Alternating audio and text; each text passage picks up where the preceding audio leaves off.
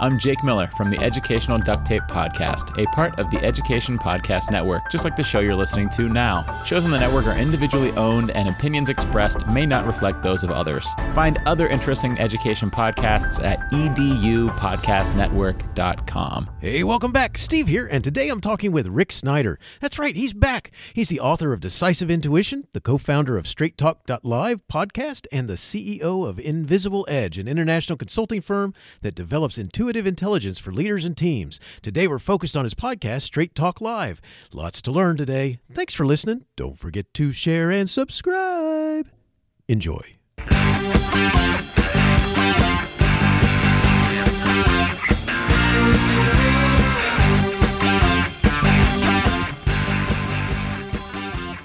You are listening to Teaching, Learning, Leading K-12, a podcast for educators, helping you help kids achieve their dreams. And now here's Steve with this week's show. Rick Snyder is the author of Decisive Intuition, the co-founder of Straight Talk Live podcast, and the CEO of Invisible Edge, an international consulting firm that develops intuitive intelligence for leaders and teams for more effective decision-making, leadership, sales, and innovation. He leads an executive coaching team that serves clients from a wide range of sectors, from Fortune 500 to Silicon Valley startups. He speaks to businesses and organizations regularly and has been featured in Forbes, The Economist Incorporated, CNBC, and Fast Company, as well as business talk shows. Beyond consulting, he has started 4 businesses and combines that experience with 20 years of studying human behavior to coach leaders and teams to develop and implement intuitive skills to innovate and advance their business plans and company culture. Rick believes in the spirit of human innovation and potential and enjoys empowering leaders to rise beyond their limits. Invisible Edge is based in San Diego and has offices in London and Boulder, Colorado. Rick, awesome to have you back on the show again. Say hi to everyone. Hello, everyone. Good to be back here. I think this is my 3rd time on your show. Most definitely. And it's great to have you back on. And we've you got some really cool, you always have something neat going on. And one of the things that we're going to get to today is you have this cool new podcast, this podcast that you've been doing and the live show that's really cool. And we're going to get there in just a minute. But before we do that, let's start a little bit by talking about your company, Invisible Edge. What's its purpose? Yeah. So the problem we're trying to solve is, how do you actually make more effective decisions when there's so much noise and pressure and stress going on around you? And so how do you learn how to tune into that inner wisdom and guidance that we all have, which can so easily be drowned out by all the signals around us, or we outsource our intelligence to other people around us also, the louder voices in the room, the data on the spreadsheet, all the ways that we disempower ourselves from really coming from our deeper intuitive knowing. And so that's where a lot of this work came from, is my book and the research I did around how does intuition work, what happens when we don't trust our gut, and most importantly, how do we use the data and the science and the numbers that we have with our inner sense, with our inner knowing, and combine both to make better decisions. So we're working with a lot of teams, companies, leaders to help them get more connected to that intuitive intelligence so that they can make faster decisions, more accurate and effective decisions. It helps you with leadership. It helps you with sales. It helps you with managing other people, dealing with your customer, anticipating customer challenges. So there's so many ways you can use it to innovate and to create new things. There's so many great benefits to tapping into your intuitive senses. That's awesome, and it really fits well within. You talk about the different roles that educators have. So everybody from the district supervisors and the superintendents and the building leaders and the teachers in the classroom, they're all connecting with different people and such. And there's all kinds of, that intuition has to pop in all over the place as they make connections and hopefully do it in a manner in which it's helpful to them. So I love that. You've mentioned it. Let's shift into talking a little bit about your book, Decisive Intuition. Who should read it and give them a little synopsis about what's going on in there? Yeah, I would say if you're curious about tapping into a deeper source of information and how to basically be able to read out the room more accurately wherever your environment is, and to anticipate what wants to happen next. Those are the 2 gifts of intuition. So for example, if I'm an educator in a classroom And how do I read out what's happening with my kids in real time? And so that I'm on top of those emotional waves that are happening. Maybe they're getting cranky before lunch. Maybe they're getting cranky before they go, it's an hour before they're let out. Or there's some other things going on that I need to pay attention to in the classroom. And so intuition is only going to help me stay more connected and more related to what's actually happening or what's not being talked about, but I'm still sensing something's going on in the space. And then secondly, it helps me anticipate, where do I need to redirect the energy? What's happening next that's going to actually serve the moment? So this is true whether you're in a team, in a company, and you're trying to read what's happening in the team conversation, or a bunch of superintendents getting together, or the PTA meeting, or in a classroom. And so that's the beauty of what this book is about, is it actually helps you in 6 steps connect with that deeper intelligence so you can really grow that faculty and use that as a tool in your professional and also in your personal life too. I love that. And I've read the book, and it's awesome, and it's it's just so informative in helping you deal with the different interactions that you have and such, and thinking about what you're experiencing. And I love it. And if I could say one more thing about that, to kind of break this down and maybe in a physics way, we're basically all radio antennas giving off signals. Human beings, that is. And Yes. So when you have like little Johnny in the classroom, he's giving off a certain signal. And then you have Lucy over here giving off a certain signal, right? And so the more you can interpret those signals and the better you get at communicating your own and receiving and communicating, that kind of emotional intelligence is going to help deepen relationships, deepen connection, deepen your personal intimacies in your life and your friendships and socially, as well as professionally, and build better trust and better rapport. And so who wouldn't benefit from that, right? Whether you're working with kids, teenagers, adults, doesn't matter. It's going to make you a more responsive adult, and that's going to be able to communicate on a deeper level with people. And I love that, because we need assistance in understanding and recognizing, and it's not just, for anybody. Recognizing those signals that are happening. I like your analogy there of being an antenna, because we giving off those antennas, and we're giving off those signals. And when you're inside a classroom or inside a building or dealing with in a meeting, whatever it is that you're doing, and you're not reading those signals right, there could be trouble coming. So. And that's often what happens, right? Even in personal relationships, people are giving off a signal for 5 years and the other partner's not listening and Yes. not wanting to look at that. And that's where all these underground tensions and misunderstandings happen and occur from, is we don't address those right away in real time or near time.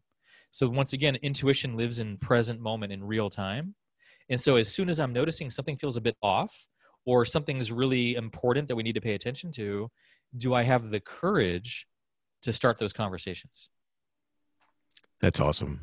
That's awesome. Because and I just think about, any sorts of interactions that we have, if you're just not paying attention to any of it, the trouble that's coming is or likely to come is going to, in the case of an administrator or a teacher in a building, one of the things that happens is it's probably going to be something that you're going to be dealing with for a while. If only you'd read the signals right. Right. Exactly. So great stuff. So now, Rick, you have a podcast. It's called Straight Talk Live. Love the format. Where'd the idea come from? So speaking of intuition, me and my friend Af, who's in London, we've known each other for a while and worked together in some different capacities. When COVID hit in early March, right away we were both talking about how unsatisfied we were and how unprepared for the conversations that are happening right now around the world, where no one is prepared for a calamity like this. And people were freaking out, of course, reasonably, but there wasn't really any conversation around, well, what should we be talking about? How do we need to prepare? How do we need to adapt in terms of education, the unemployment crisis, AI and robotics and digital technology, and how that's changing? What does COVID mean in terms of leadership and remote working? And all the different ways that we're impacted through human transformation, digital transformation, and social impact. And so that's really where this came alive is, wait a minute, why don't we start hosting the conversations and inspiring the conversations that we want to have? Because TV and radio and all those things are not really satisfying when you get your 2-minute clips on politics or the latest COVID report, but not the deeper conversations about, well, what do we do with this? What are the dialogues we need to be having as our world seems to polarize more and more? No one's bringing those polarities together to have a conversation. So we're bringing guest experts in different domains, all the way from AI and robotics to education and the future of where things are moving that way, to leading in chaos from a Navy SEAL commander, because he knows about leading in chaos. So those are some of the guests that we've been having, scholars, historians, CEOs, business leaders, to really look at how do we get a maverick leadership mentality? Like the way we see it is we're all leaders. Everyone listening to the show right now is a leader. You might be leading in your family. You might be leading in your classroom. You might be leading in your personal life, in your community, politically, whatever. There's many ways we might be leading. And so how can you really help hold and start these conversations so that we can make sure we're moving in the direction that's going to be of the greatest good of all? Well, you have some amazing conversations, and I got to tell you, one of the things that's really cool is that you do this live when it first starts, right? This is not, it's not pre-recorded. It's you're all coming together live, and then people can follow up and listen to past ones. But can you talk a little bit about that doing that live? Yeah, I think so. Yeah, so it's straighttalk.live is the name of the URL if people want to check it out. And we go live every Thursday at 9 Pacific, 12 Eastern. And I think the first couple episodes, I was pretty nervous. Like, well, okay, we're going live. Man, how's this going to go? My heart's beating and feeling like the whole world's watching, which of course is not the case. But regardless, just like anything, after a few of those episodes, you start getting used to being live and it's no longer a thing. Although I will say the first, there's like a countdown of 20 seconds of silence while someone on our team helps get us live on the broadcasts on YouTube and Facebook and all those things. So there's, in that silence, there's usually a few minutes or a few seconds of like, okay, we got a new show coming up. Here we go. But there's something about letting go into the live atmosphere where I'm not trying to manipulate or control anything and just really go with the flow and listen for the questions that want to be asked. And so there's a way where being live forces that to happen because you literally can't prepare for the next moment. That's what's so cool. It's like, and even though it's audio, hopefully my listeners can hear there's a smile on my face because all I could think about is, yes, that moment when, yes, we are live now. So no time for too much foolishness that might happen here. So that's awesome. So, and by the way, with this, now, it's not just you and one guest. You have a co-host and normally at least maybe two other people. So how do you coordinate that, especially go live? Yeah, and I think we've made a rule in some ways because it's an hour show to not have more than two guests because we do want to have everyone contribute and have enough airtime to share their perspective. I'm sure we could get away with 3 or so, but we've just found that having one or maybe two guests is a good sweet spot for us. But it is interesting having a co-host and a good synergy with your co-host. And so what's great about how we work together is it's not territorial. We're not competitive. There's a way where there's easy handoffs between, hey, I got a question, and we just kind of jump in. And there's a way we complement each other. I'd love to hear your take on it. That's my sense. But I think you have to have the right partnership, just like in a business. That right partnership really makes the flow. Oh, and I think it works out really well. I've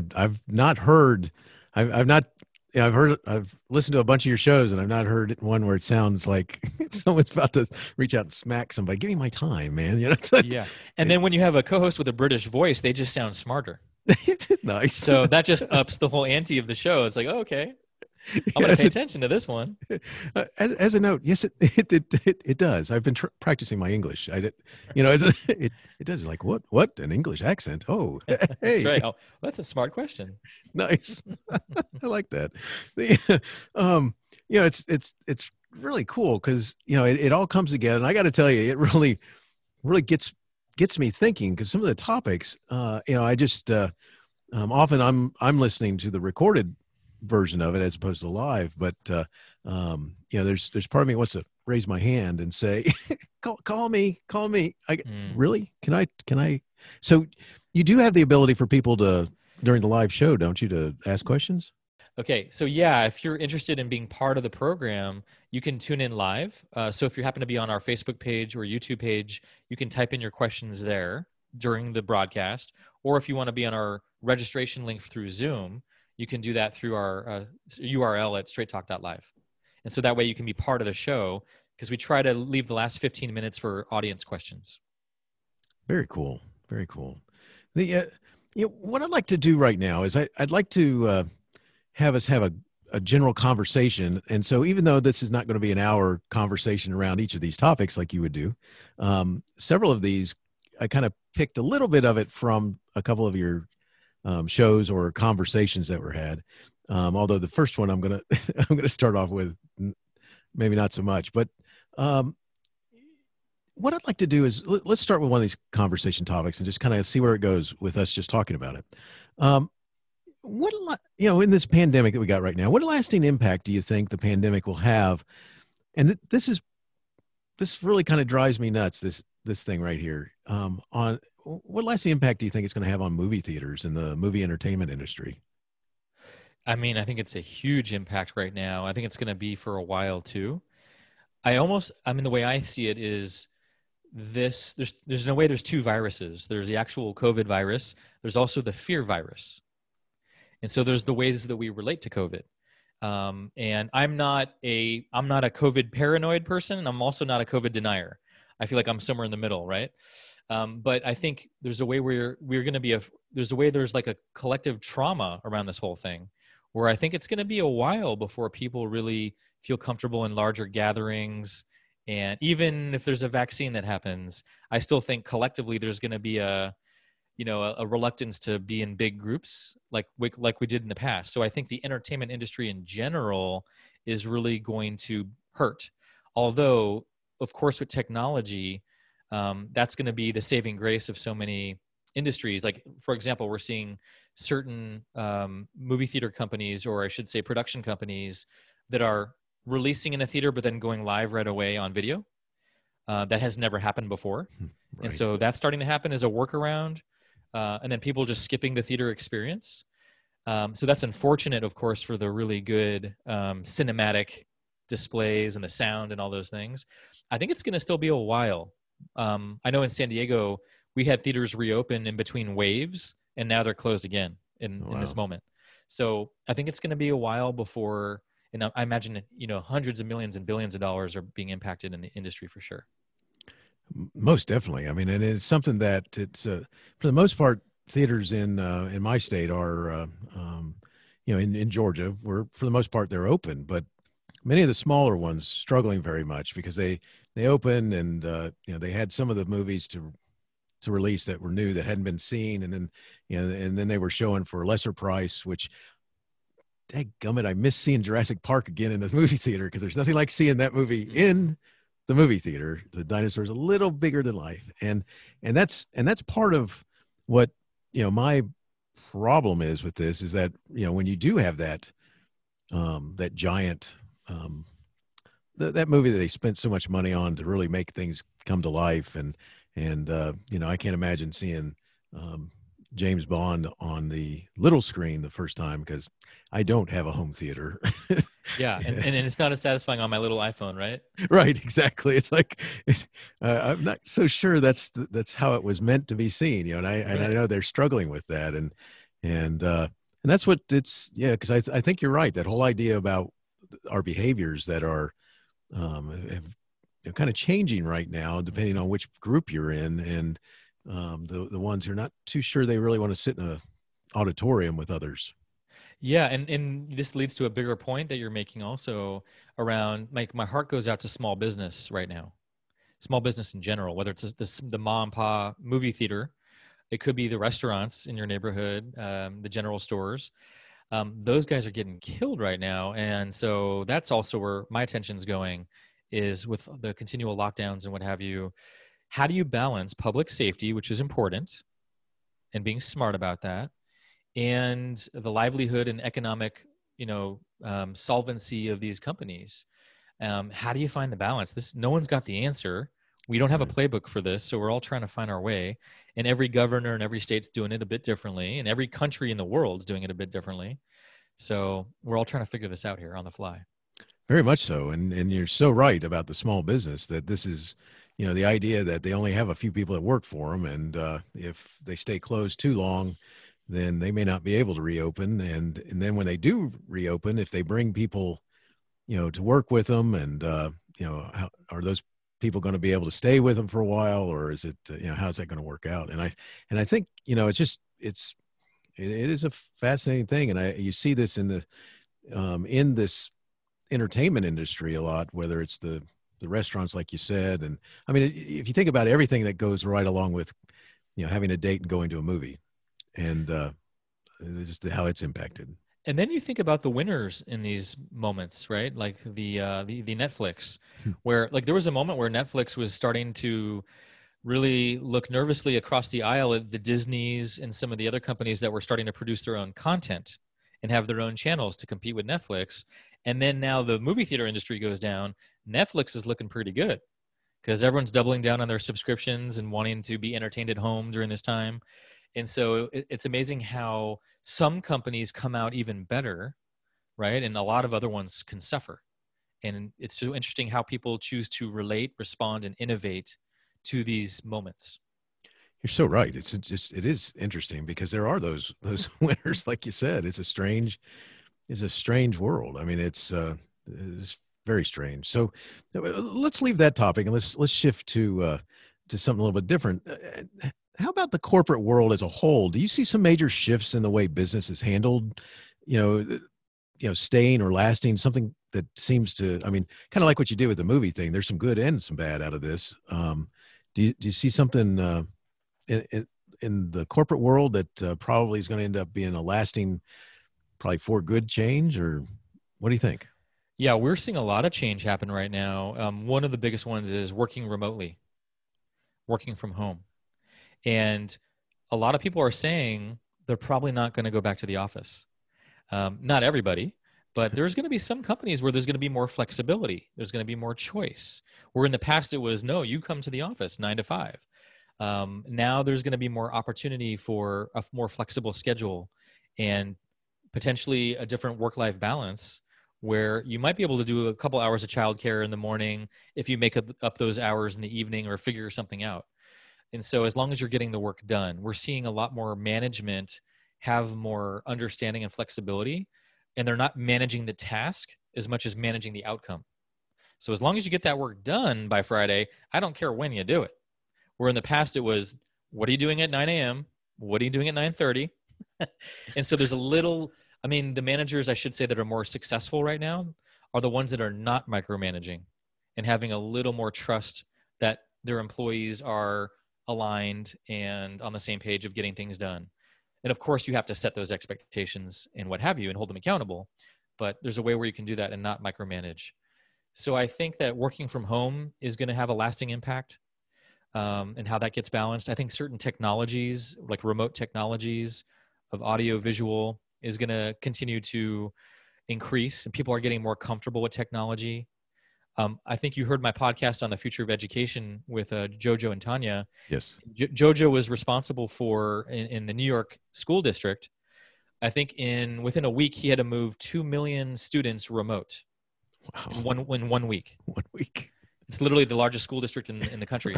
Jeez. And so he had to move 2 million students remote and figure that out in a week. And all the technology required, and getting the teachers trained up on technology, because not all of them are comfortable with technology. It's gonna be a huge range, like any industry. And so that's been the big movement now, and it's starting to happen where people are getting more comfortable on Zoom, on different technologies and different platforms. So I think that's going to continue as we integrate technology with communication and the different sectors that we are involved in.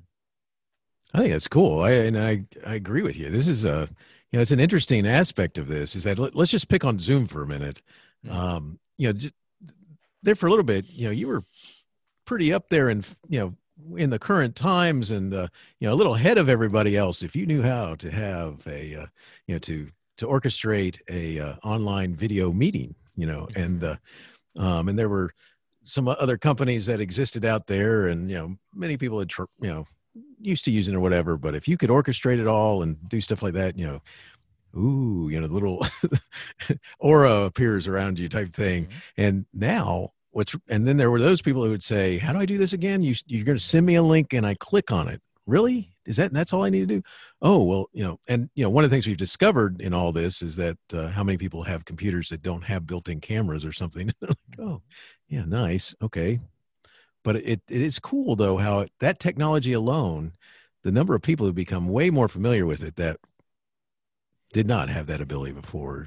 Here's a cool one that I just discovered. There's a platform called Discord, and it basically mimics a business environment where you have all these different rooms, just like you're in a office space, and there's like a coffee break room. And so you can just, if you want to meet other employees and just have a little break and talk with them in that special room, you can do video chat with them and whoever's in that coffee break room. Or you can go to conference room 1, 2, or 3, and there might be different meetings that other business leaders are having, and you might be invited to one of those or not. And there's a reception room, and this is all virtual, right? That's cool. But it's so neat because they're trying to mimic a business lifestyle, and you can see where your whole team is hovering around and where they're in certain meetings. And if you want to drop in and talk to one of them, depending on your privacy and access levels. But it's pretty cool how we're trying to get creative in these ways. It is awesome. I think that's one of the positives out of all this is that people are getting very creative with that and figuring out how to make it feel something that's a little bit normal and to have a coffee break room. I like that. Exactly. Nice. Now they just had to create smell-o-vision so that then it would smell like the coffee, right? Oh, I bet that's coming through your computer. There'll be these emitting these odors, right? Right. Exactly. That could be bad. Yeah, that's true. So let's shift to another topic. Let's talk about how about artificial intelligence? And where I'm going with this, and you had this really cool episode where you dealt with robots and artificial intelligence and stuff like this. And, it's funny because actually it was a long time ago, but in the late 50s, 60s, in this country and actually in the world, there was a big scare about computers going to take over the world and take people's jobs away from them. And there was all kinds of shows about where, the computer actually is telling the people what to do. And my all-time favorite one would be Hal in 2001, deciding that he no longer needs the astronaut. So, what do you think? I mean, is it here, or are we just impressed by like simple parlor tricks? And I like to, I don't know if you ever read any Douglas Adams from the Hitchhiker's Guide to the Galaxy, but he has in the opening chapter of the Hitchhiker's Guide this thing where the idea that Earth is a place where people are still impressed by digital watches, and it is what we're doing with AI right now just a fancy digital watch, or what? What do you think? No. I think it's well beyond the digital watch. Yeah, my sense is that AI is here to stay, and it's going to continue to be more complex and a part of our lives. And so the key is, how do we adapt with it? How do we try to shape with it? I don't think it's going anywhere, and it's going to continue to be more integrated. We're already using AI all the time. Every time we have a search engine, every time we get information from our phones, or we're looking for, it's already trying to match preferences for us on any of these websites or shopping or whatever it might be. It starts to get a sense of our profile, or vacation homes or real estate. There's ways it kind of learns your choices or music choices on iTunes or Spotify. So we're already using AI on a basic level. What's going to get really interesting is where we start to see AI have a little more decision-making abilities. That's where it could get really interesting. Yes, that's scary. That's very scary. One of my favorite episodes on our show, I think it was the 5th one, we had this amazing AI architect who's been in the industry for 35 years. So he's been working on AI for 35 years. Wow. Nicholas Karinos, who's in Cyprus. And one of the comments that's come to me that I made to him is, it seems like we got 2 choices here. Either it's going to be like, in the Terminator movie Skynet, Okay. right? Yes. Where it's like the robots are in charge, like you said, and we don't have a chance. Or it's going to be Star Trek, where together we can explore the universe and go even further out. Nice. Because we know how to leverage each other's best talents and skills. And I think, that's the one I'm rooting for, the Star Trek. Yes, definitely. Skynet doesn't end well, folks. If you've seen the Terminator, it does not end well. So I think that's really the way I look at it. Is I think it's kind of futile to say like no more AI, because consciousness evolves, and there's a way where technology evolves, and we're not going to go backward. The only other answer is let's go back to the caveman days or kill all electronic communication. Like that's not going to happen. So instead, how do we really try to get ahead of it? And where it's most interesting is build in the ethics. How do we start having those conversations around ethically, if we're using AI, who actually gets to take advantage, who benefits from that, who gets exploited by that, and how do we start having those important conversations now? Because certain AI programs are going to be biased based on our human biases. If it's getting all its data from the internet, good Lord, we're in trouble. Right. Right. So if that's the pool of data it's deciding from. And so, data is only good as its source. And so we have to be really smart about, I think, how we, the source of where we're getting our information from, how it's being used, and then looking at the playouts of that. And I think that's what I care about, is the people who bring the humanity to AI, where it's not just the hardcore engineers who are trying to make it more powerful, but how do those possibilities impact everyone else? And let's really think that through before we unleash these different technologies. I love this conversation. This is, because that's a huge aspect of it, is how to, who's making these decisions about unleashing it. We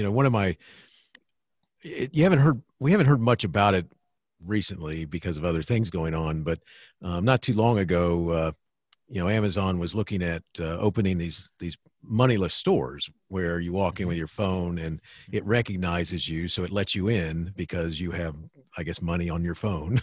You've established the account and all that sort of stuff, and it knows that you can enter the store, and then it would start reminding you of things you purchased last time and things like that. And that just, although it's pretty cool, the idea where you would not have to have a cashier or you could walk in, buy what you need to, and it automatically subtracts it as you walk out the door. It's going to take it off your account. You go from something like that to how that same information, might be used just totally in a flawed way. Even though the store thing scares me, because I could just hear there being like an announcement says, "Hey, Steve's here today. Glad Steve's back. Did you know last time Steve bought the following things?" Shut up, go away. Totally. Yeah, that's always the risk, is privacy. The more that we have access to everyone's data, the more our privacy is at risk. And so that's a real concern with technology and a real concern with AI. Because you never know when something can be hacked, right? Yes. An example is, let's say there's a bunch of autonomous driving vehicles and someone hacks into the main central program and gets them all to crash in 1 second. Bad. Yes. Bad, right? Right. And so that's where, as everything becomes more digital, which seems inevitable that's happening, the world is becoming more digital. So then how do we, once again, have the ethics in place? How do we look at the rail guards of some of those technologies so that we're thinking through the potential dangers, the hackability, all those kinds of things? And I love that discussion, by the way, centering around the trucks and the trucking industry and such, because to me that seems a much more viable area as opposed to the individual car, because of so many different variables there. But just in and of itself, like you said, if you were to, like in and around Times Square or whatever, you walled it all off. So the only vehicles that could be used in there are the AI vehicles that then, so no one could actually crash one of them unless they took over the system, which would be kind of an interesting thing. So this is a fascinating topic. I know when I listened to your show on it, it was amazing listening to the experts talk about this, and I appreciate your giving your insights, because this is something that I think we're all, just all a little fascinated about where's this going, and what might be that next step, because we've all seen those modern versions of you got the good robot and you got the bad robot. Yeah.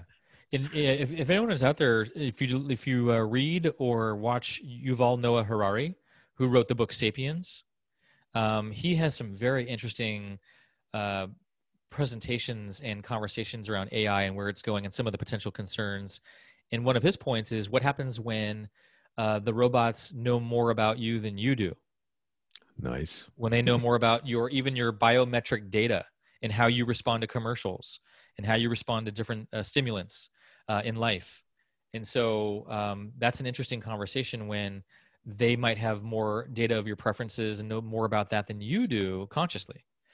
And so that's where it gets a little interesting, because if you get manipulated by advertisements and marketing and they know how to push the right buttons for you and they get better at that, that's where, it really behooves us to get more educated and to look at how do we make sure that we are aware of the choices we're making and the freedom that we have, right?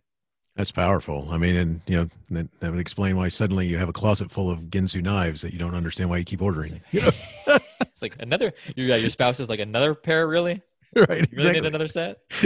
No, this is a great sale. It's a great sale. Yes. Oh, nice. That stupid robot. It's made me order these things again. Right. Nice. I noticed that you like those knives. Excellent. Well, Rick, let's shift gears again, and let's kind of let's flow into education. Many people are thinking that the pandemic is a perfect time to do away with practices of the past and usher in real change. Any thoughts about this? Yeah, this has been a key central theme in some of our shows.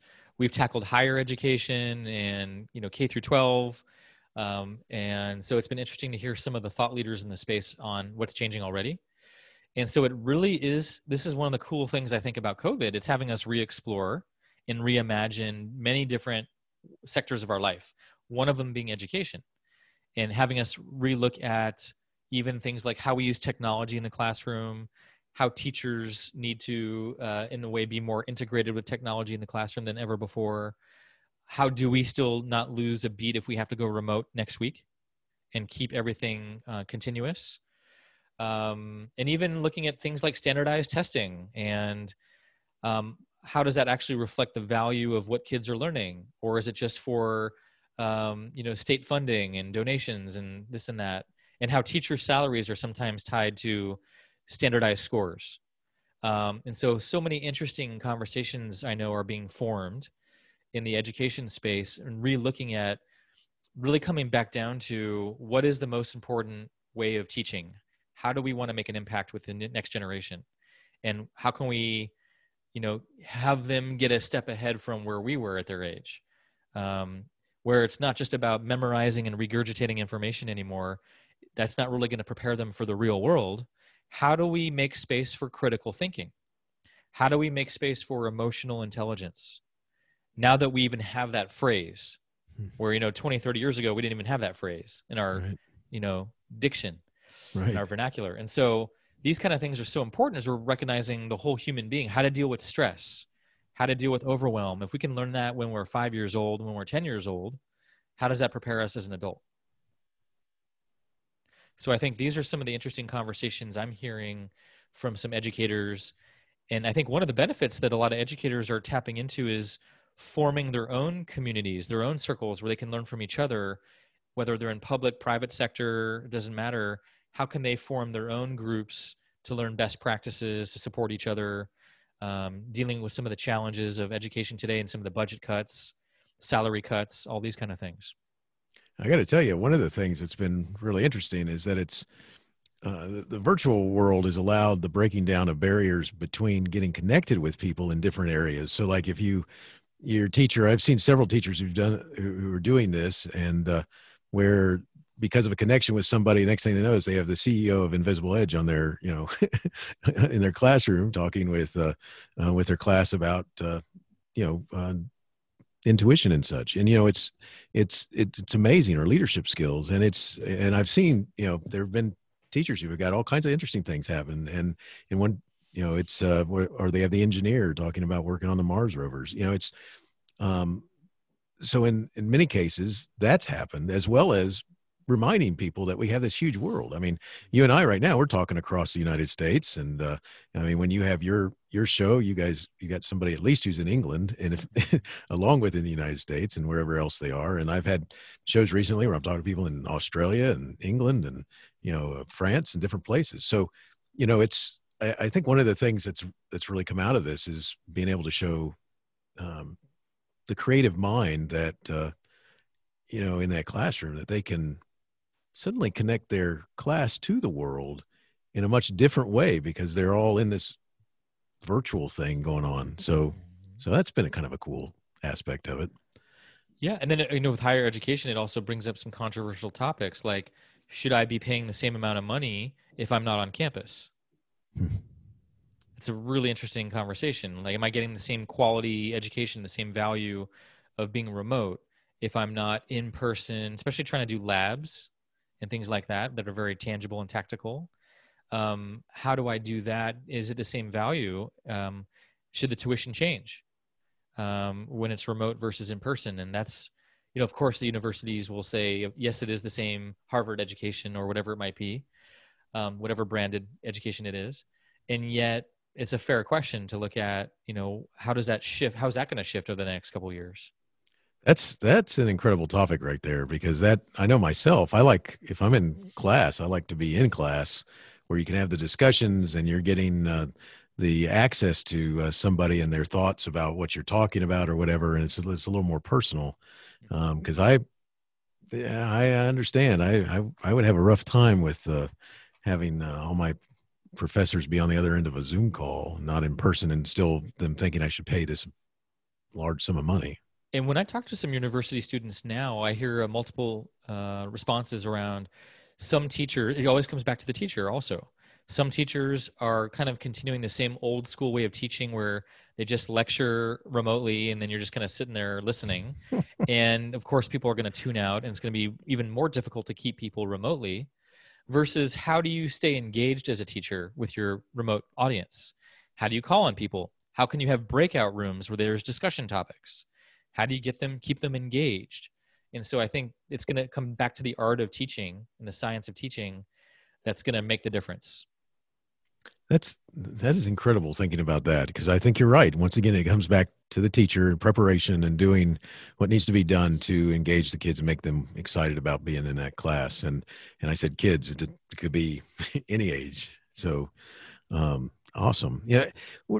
One of the things that is happening right now is there's some major factors that are kind of challenging educators in working with kids. And I was wondering if we could kind of chit chat around that just a bit, because, there are schools across the United States that have returned face-to-face. Some of them are doing face-to-face and virtual. Some of them doing just virtual.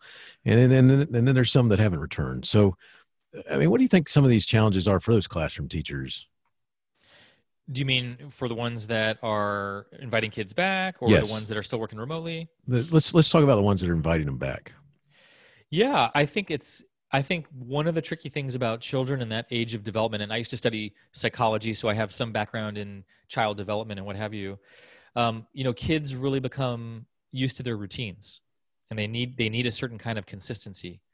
Now, kids are also pretty adaptable, even more than adults in many ways. So I don't think it takes a while to get used to a new rhythm.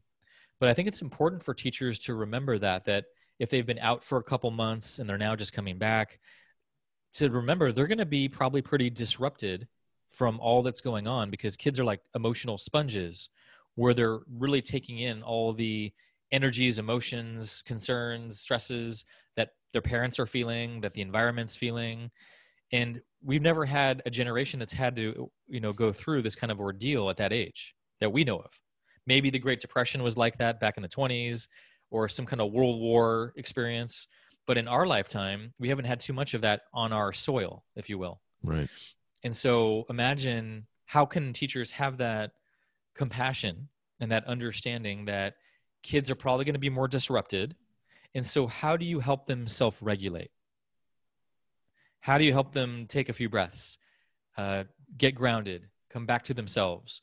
How do you, even just teaching them how to take a couple of deep breaths is really important to regulate their nervous system. And we have a couple guests on our shows that have talked about that. Lisa Dion, who's a neurobiologist, talks a lot about regulating yourself. She's an incredible lecturer.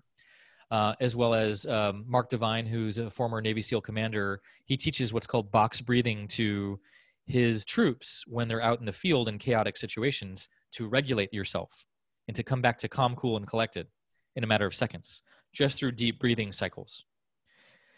And so I think if you can have that with your kids and help them, even starting a class, let's all sit down and just take a few deep breaths, close your eyes, and then you can guide them and facilitate them through a simple exercise for a couple minutes and really get them to resettle and recalibrate. I think little tools like that are going to become more important in teachers learning how to deal with intense emotional states, stresses, overwhelms. The more that teachers are comfortable with themselves in those moments, and teachers can know how to regulate themselves, they're going to be able to leverage that for the classroom as well. And so I think having some awareness of that, as well as, once again, kids are adaptive, so you get them in a new routine that's going to bring some sort of consistency to their lives, is going to be super helpful also. That's powerful what you're talking about there, because just in something that you talked about earlier, about there being kind of different groups of people in their thoughts about being in the environments. Well, as a kid in a school, you could be doing just fine, and then suddenly you run into your friend who's got a different approach to being in school. And the next thing you know is you're kind of panicking, or suddenly Steve's got a different, not doing as well.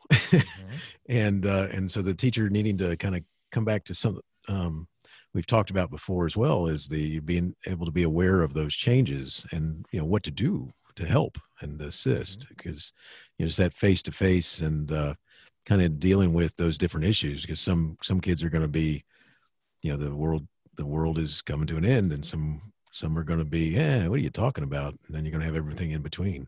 Right. Yeah, because kids will also adopt their parents' viewpoints at that age, and what they hear with other impressionable mentors in their life. So you're right. It's going to be across the board that way. It's fascinating. This is a lot of learning going on right now about how to deal with just this whole world that we're in. And so it's just a different, just a strange world, and just so many different things that we can learn a lot from, and hopefully, take out of it as we come, hopefully this comes to an end sooner than later. And we're talking about the lessons we've learned, and, weren't we so funny in the beginning, and now look where we've come to.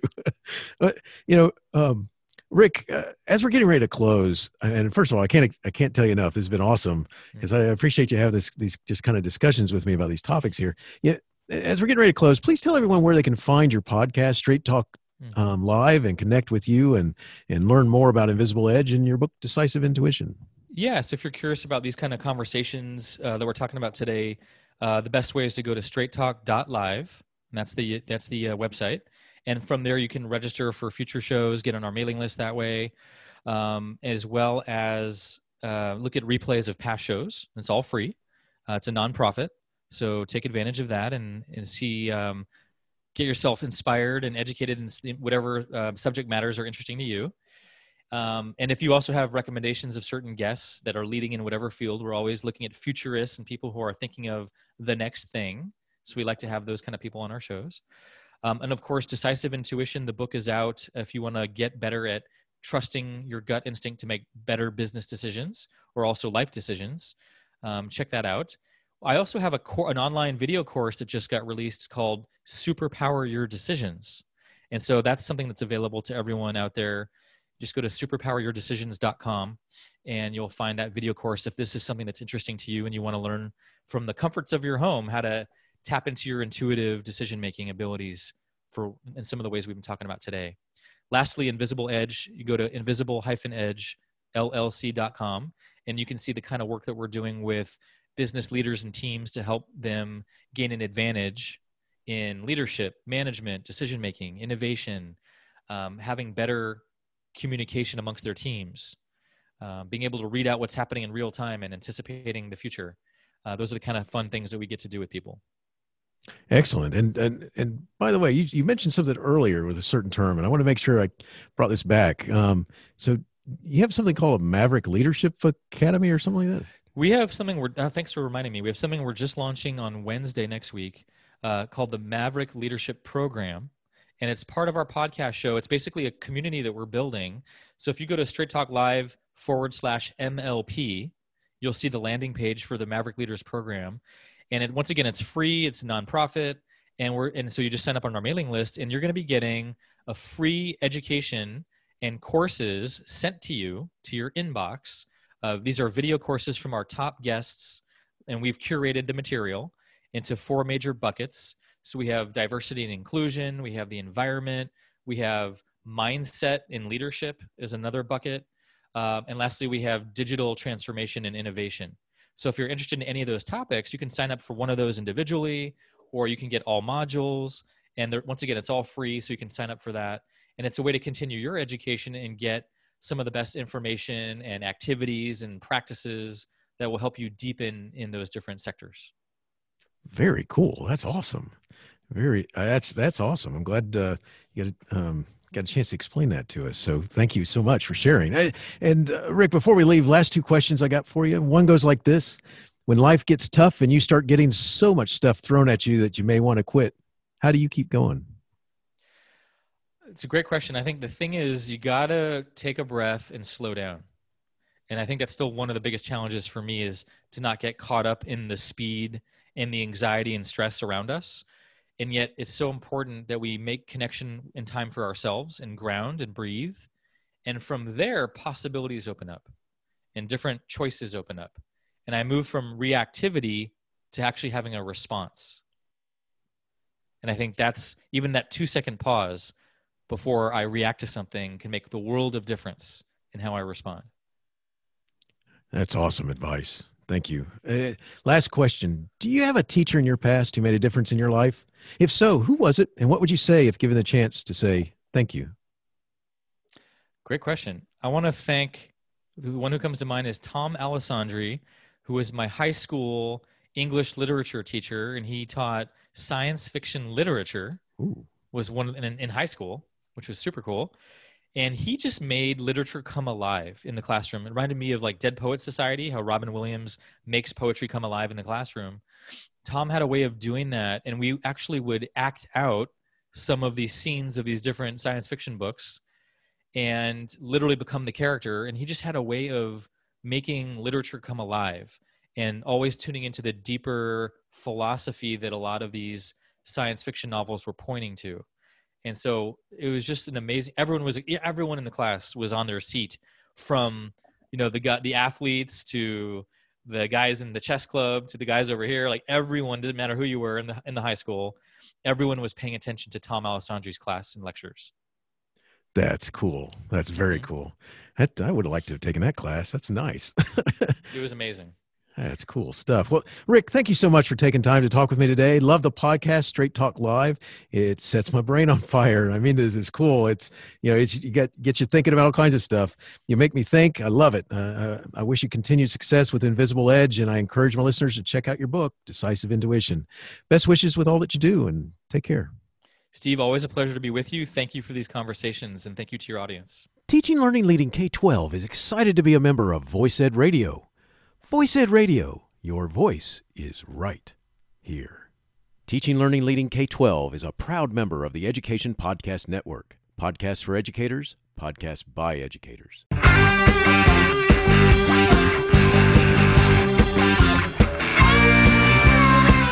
The opinions expressed on Teaching, Learning, Leading K-12 are those of the guests and host. Teaching, Learning, Leading K-12 is intended to share ideas, advice, and suggestions for classroom teachers and school administrators. Teaching, Learning, Leading K-12 is produced for educational purposes. Thanks for listening, and I hope you'll share it with your friends.